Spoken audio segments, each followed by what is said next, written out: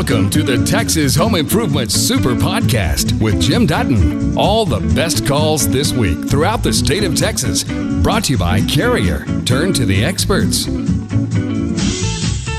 Hi, Jim. We talked a while back about a problem with moisture coming up through my slab. By the way, the liquid shower pan worked great over the hot mop tar that was underneath the old wood floors.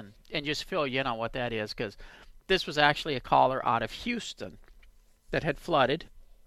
Their wood floors were shot, but they were having a problem with moisture coming up through the concrete. Well, old wood floors, they used hot tar to seal the concrete and glue down wood screeds that they would put the wood floors on.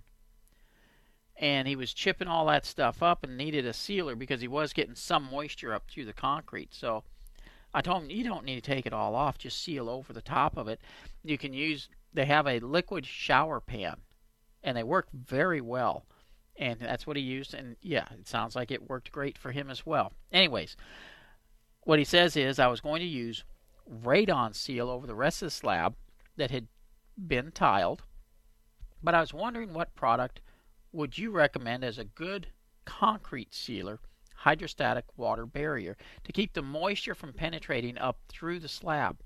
Also, what do you think of a product called Eco-Etch Pro instead of acid for etching the slab prior to sealing?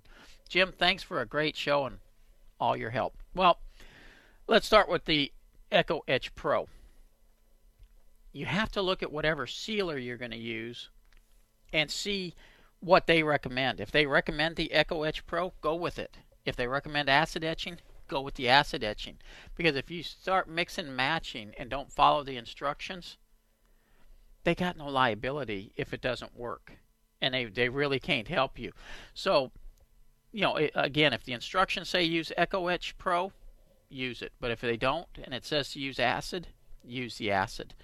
As far as what products to use, the two that I always recommend are, one is from Quikrete. They make a great sealer. The other is from Deitch Coatings. Now, Quikrete you can actually go buy off the shelf. You'll find it at box stores, hardware stores, lumber yards, places like that. As far as Deitch Coatings, it's an order online only, and the website is Deitch, D-A-I-C-H, coatings.com. Now, if you want to go beyond that, and you want to get into the stuff that commercial contractors use, go to one of the white cap stores. Or they go by HD Supply now, more so than the white cap. It's still under white cap, but HD Supply, it's a contractor type store, but go in and tell them you need a concrete sealer, and they will have the stuff that's used commercially and industrially to seal concrete. And they sell to the public, so you won't have an issue going in there and getting some of those. Jack in Irving, how are you today? Fine, thank you. 10 years ago, I sprayed a radiant barrier on the underside of my roof. And my question being, does that ever lose its effectiveness? No. It'll be as effective now as it was 10 years ago.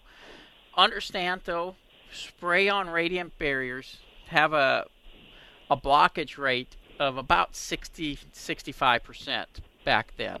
And that's if it was mixed proper and everything applied properly. A foil barrier has typically a 95 to 97% blockage rate of the heat.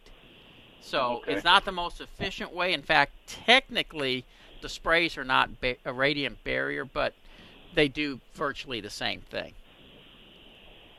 Okay, well, that's good information. The second thing, if I may, I have a single window that opens and closes horizontally.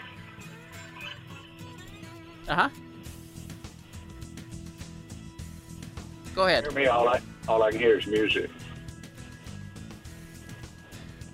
Yeah, I'm having to go to the news, traffic, and weather, so I'm going to put you on hold, Jack, and we'll come right back to you after the news, traffic, and weather. When we left, I was talking with Jack, and Jack, I'm sorry, you had another question going when we had to go to news, traffic, and weather. Yes, sir. I have a single window that opens and closes horizontally. Uh-huh. And the glass is fine. There's not a seal leak. but it seems like the frame of the glass is not squared with the hole in the wall, so to speak. Okay. And I've had this looked at by, a nationwide glass builder, but the problem exists, and I don't know, should I call them again, or is there somebody? I get a feeling like that whatever the window fits into is not plumbed and squared. Well, and that's not unusual, though, when a structure is built, that the opening is not plumb and square. That's why, there's gaps on the sides where they can adjust the window to make it square. So, and I'm kind of missing, because it sounds like you're saying that the glass itself isn't square, but the window frame is? Well, the glass is fine. Okay. And the frame that fits around the glass, that seems okay, but that fits into the wall. Right. And it's like what it fits into in the wall, they're not squared together, so at the top it looks like the pane is sloping down. Gotcha. Okay, and I don't know who to call or what to do. Well, really, anybody who installs Windows should be able to take that out and reinstall it. Here's the problem you're going to run into, though. Uh-huh. A window on new construction is installed. It has a flange around the outside of it, and that's what they nail to the 2x4s. Sure. So if you've got a brick siding or wood that comes all the way over it, it's got to be removed in order to take and make an adjustment, or you got to replace the window. What is the siding on it? That's brick. Okay. If it's a brick-sided home, you really don't want to try to adjust that window. I mean, someday is it a single pane or is it a double pane glass? It's a double pane, and I was hoping to replace that with a triple pane. Okay, if that's the case, whenever they do the replacement, they should be able to make the adjustments at that time. But until then, I would leave it alone, because the cost in order to do that is going to be pretty. Well, let me put it this way: you'll probably buy a replacement window for the cost of what it would take to actually just replace or Sure. repair that one. Ken, this is Jim. How can I help you? Hi, I was actually calling to ask about the galvanized pipe issue. Okay. And my son's buying a home, and it's got galvanized piping in it. And I thought I'd heard something about they can put a plastic coating in that. There is a system called E-pipe, and it's from Ace Duraflow. And basically what they have to do is they remove all the fixtures, the faucets and stuff. They sandblast through the pipes to clean everything out, and then blow an epoxy resin through there to seal it all up. And if your house is fully occupied, you got sheetrock and everything in it, it is very well worth taking a look at that. Okay. Because it can save you a ton on replacing all the repairing all the sheetrock and such. Right. What we were just talking about is if the walls are already open, it's cheaper then to go with new pipes. Talking with Ken, and Ken, you were asking, how can you tell when it's time to do something with the old galvanized pipes?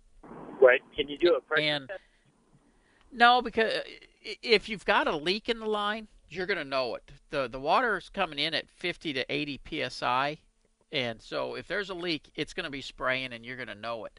Okay. There's two things that tell you that it's time to do something with your old galvanized pipes. One is if you have a leak, like we were just talking about, and you keep getting leaks in different places, then it's time to do something with the pipes, whether you replace them or do the E-pipe system.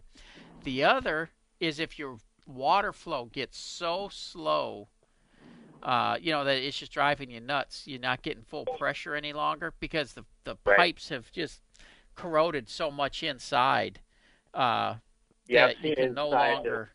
Yeah. I've inside those pipes before, and that rush just clogs it up on the inside. So yeah, and if that's the case, you got a choice of either replacing them or putting the E-pipe system in it. And now one thing, and I had a buddy of mine, Jay, just sent me a text saying, and he's in the insurance business. He says that you might also check into your insurance on your home, because there's a lot of insurance companies who will not insure the homes with the galvanized pipes. Oh, really? Wow. And so by replacing it, you may be opening yourself up to more insurance carriers as well. And I did not realize that, but he's in the insurance business, and so I know there's a lot of things that insurance companies look at when they are deciding what they're going to insure and how much they're going to charge. So apparently what type of plumbing pipes you have is one of them. Okay. All right. Well, thanks very much. You bet. Bob, how are you today? Good, thank you. I've got a question about floors. I'm going to be replacing some ceramic tile, and I've been to a few places, and we're looking at like stranded bamboo or hickory because it's hard. Uh-huh. The vinyl, that luxury vinyl, it's supposed to be as good as wood, and then of course laminate flooring. And I just would like an idea about what you think of these types of floors. We want something hard that doesn't scratch and doesn't stain. And we get so many ideas from different people that it's kind of a quandary about what to get. Well, your wood floors will scratch. The regardless of what type it is. Now, your as far as your wood floors, that bamboo is going to be your most forgiving because it's a very durable floor. Your laminates, they hold up very well, but is it going to be in a wet area? No, it'll be in a family room. Okay, so your laminates would be an option. You mentioned like the vinyl planks. Yeah, they call it luxury vinyl, and it looks like wood, but they say that you can put water on it and it doesn't hurt it. It's extremely durable. I have that in a couple of the offices, and I mean we're walking through it in mud and stuff like that, and it cleans up nice, very durable. So that's an option as well. Well, we wanted something to look more formal, like the solid wood. I guess you say we're more like wood snobs than anything else. I am too. I still personally like wood in my living areas. Do you have any pets in the house? Yes, we've got a couple of small dogs. Okay, so I would probably, I think you'd be all right if you went with the bamboo wood. All the other woods I would probably avoid. But truly, if you want the look of wood and you want something that's extremely durable, go take a look at some of the wood plank tile. It comes in pieces as long as 5 feet now. And literally, when it's on the ground, you cannot tell that that's not a wood floor down there. It's got texture, it's got color, it's got everything. And for people with pets and stuff, that's really what the way to go. Yeah, we have some oak that's been here about 15 or 20 years, and it is scratched by the dogs. Yeah. Playing. Yeah. Okay. Well, all right. Well, we'll take a look at that. Okay, yeah, stop by one of your local Floor and Decors, and they've got tons of it. Okay, we will. I appreciate your help. You bet. Take care. Jim, really enjoy your show every week. I'm dealing with a cast iron line leak beneath a slab foundation. I received 3 bids for the repair, which entails a considerable amount of trenching beneath the existing slab. Bids range from $40,000 to $70,000. What's your experience with epoxy lining pipe restoration systems? Can you recommend a contractor who does that type of pipe restoration repair? Thanks a lot, Joe. Well, Joe, here's the thing. You can slip line pipes, you know, do all that kind of stuff as long as it's a straight run. When it's up under a foundation, though, you got T's underneath there, you got elbows and different things where it just doesn't work. And so you end up digging underneath to replace them. The trenching you're talking about is typically called tunneling. And if you're going to tunnel under the foundation, it sounds like you got a pretty extensive amount of tunneling that needs to be done. You want to make sure that not only are you getting good pipes and that they're hanging them properly and all that stuff, but you got to make sure that the slab is underpinned as well. Because if they don't underpin it, I will guarantee you that foundation will move in a couple years, because there's no way to put the soil back the way it was. So typically what you're having to do, they'll dig the tunnels, you'll hang the pipe, and by hangers I mean there should be a hanger at least every 4 feet that supports the pipe to keep it from going up or down. And then, you know, they'll backfill the tunnel, but before all the backfilling and all that stuff, any place where that tunnel crossed beams under the foundation, it needs to have a pier put in to support it, because like I said, it will settle again. And even once you put all the dirt back in, it is not unusual for that dirt to settle a foot, because in that little space there, it's impossible to pack it back the way it was. So that could be one of the reasons you're getting bids ranging 40 to 70,000, because if one contractor's including underpinning, one's not, it can make a huge difference. The other thing you want to keep in mind, if you have any foundation movement at this time, you know, if you're opening up these tunnels to do that work, it may be the time to take care of the foundation problem as well. Larry, this is Jim. How can I help you? Yes, I wanted to put a metal roof on my house.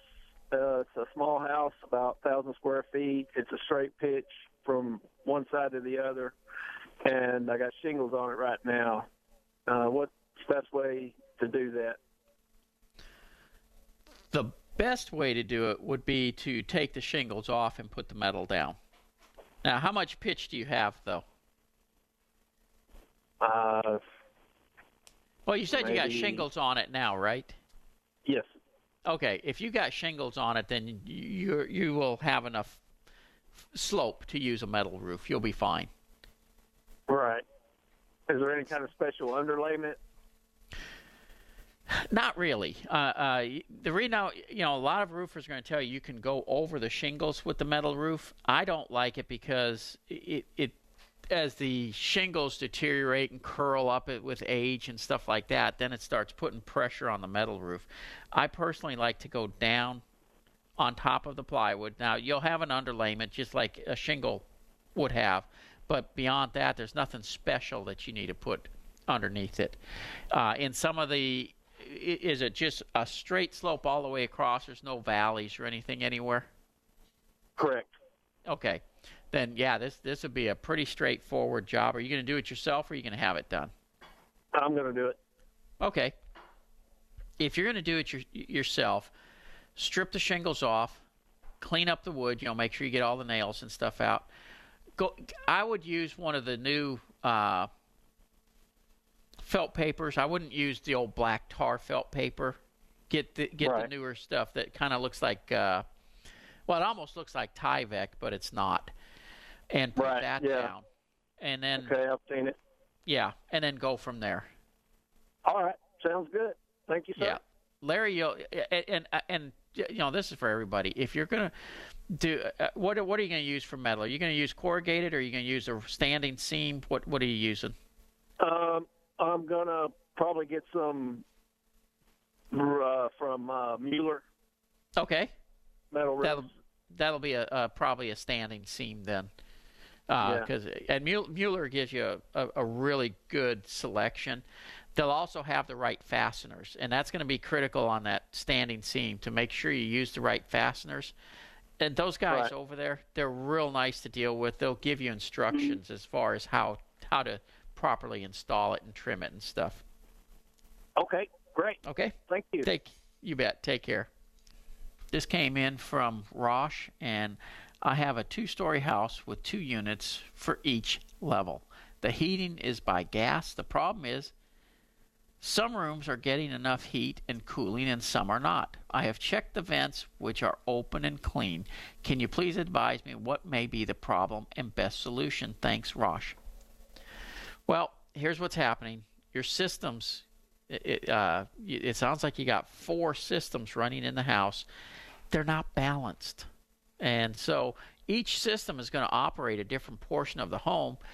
If you got 2 rooms on that system and one is, say, getting hot, the other one is not, the system needs to be balanced by putting dampers into the ductwork to redirect air from the room that's getting hot into the room that's not getting hot in the winter months. In the summer months, it does just the opposite. But nonetheless, you need to have the systems what's called balanced. And that's where they put dampers into the ductwork so they can adjust how much air goes to each room. A lot of times people think they can do it by just closing off the register coming into the room. That won't do it. In fact, that a lot of times will make the problem even worse. So call a good AC company like Advent Air. Let them come out, take a look at it, and take care of the problem for you, because there's zero reason to be uncomfortable in your home, especially when it's just a balancing problem like that. It is so simple to get them out, and really it doesn't cost that much. Yeah, and understand, a lot of people are going to be dealing with insurance stuff. Here's the do's and don'ts. Don't release your insurance check to somebody just because he's who you're going to hire. Get them out there working on it first. Many people have been ripped off because they don't know the roofer. They hand them the check, and that roofer is gone. Deal with the local contractors, not the storm chasers. In other words, guys like Arrington Roofing, who've been here for years. They've been in the Metroplex since, I think, 78, somewhere in that given area, under the same name, taking care of customers. That's what you're looking for. You don't want a fly-by-night roofer. So, and I know a lot of people had hail already. There's going to be more coming. You're going to need the number of a great roofing company. You've just heard the best calls and questions from Texas Home Improvement. For more information about our show, go to thipro.com.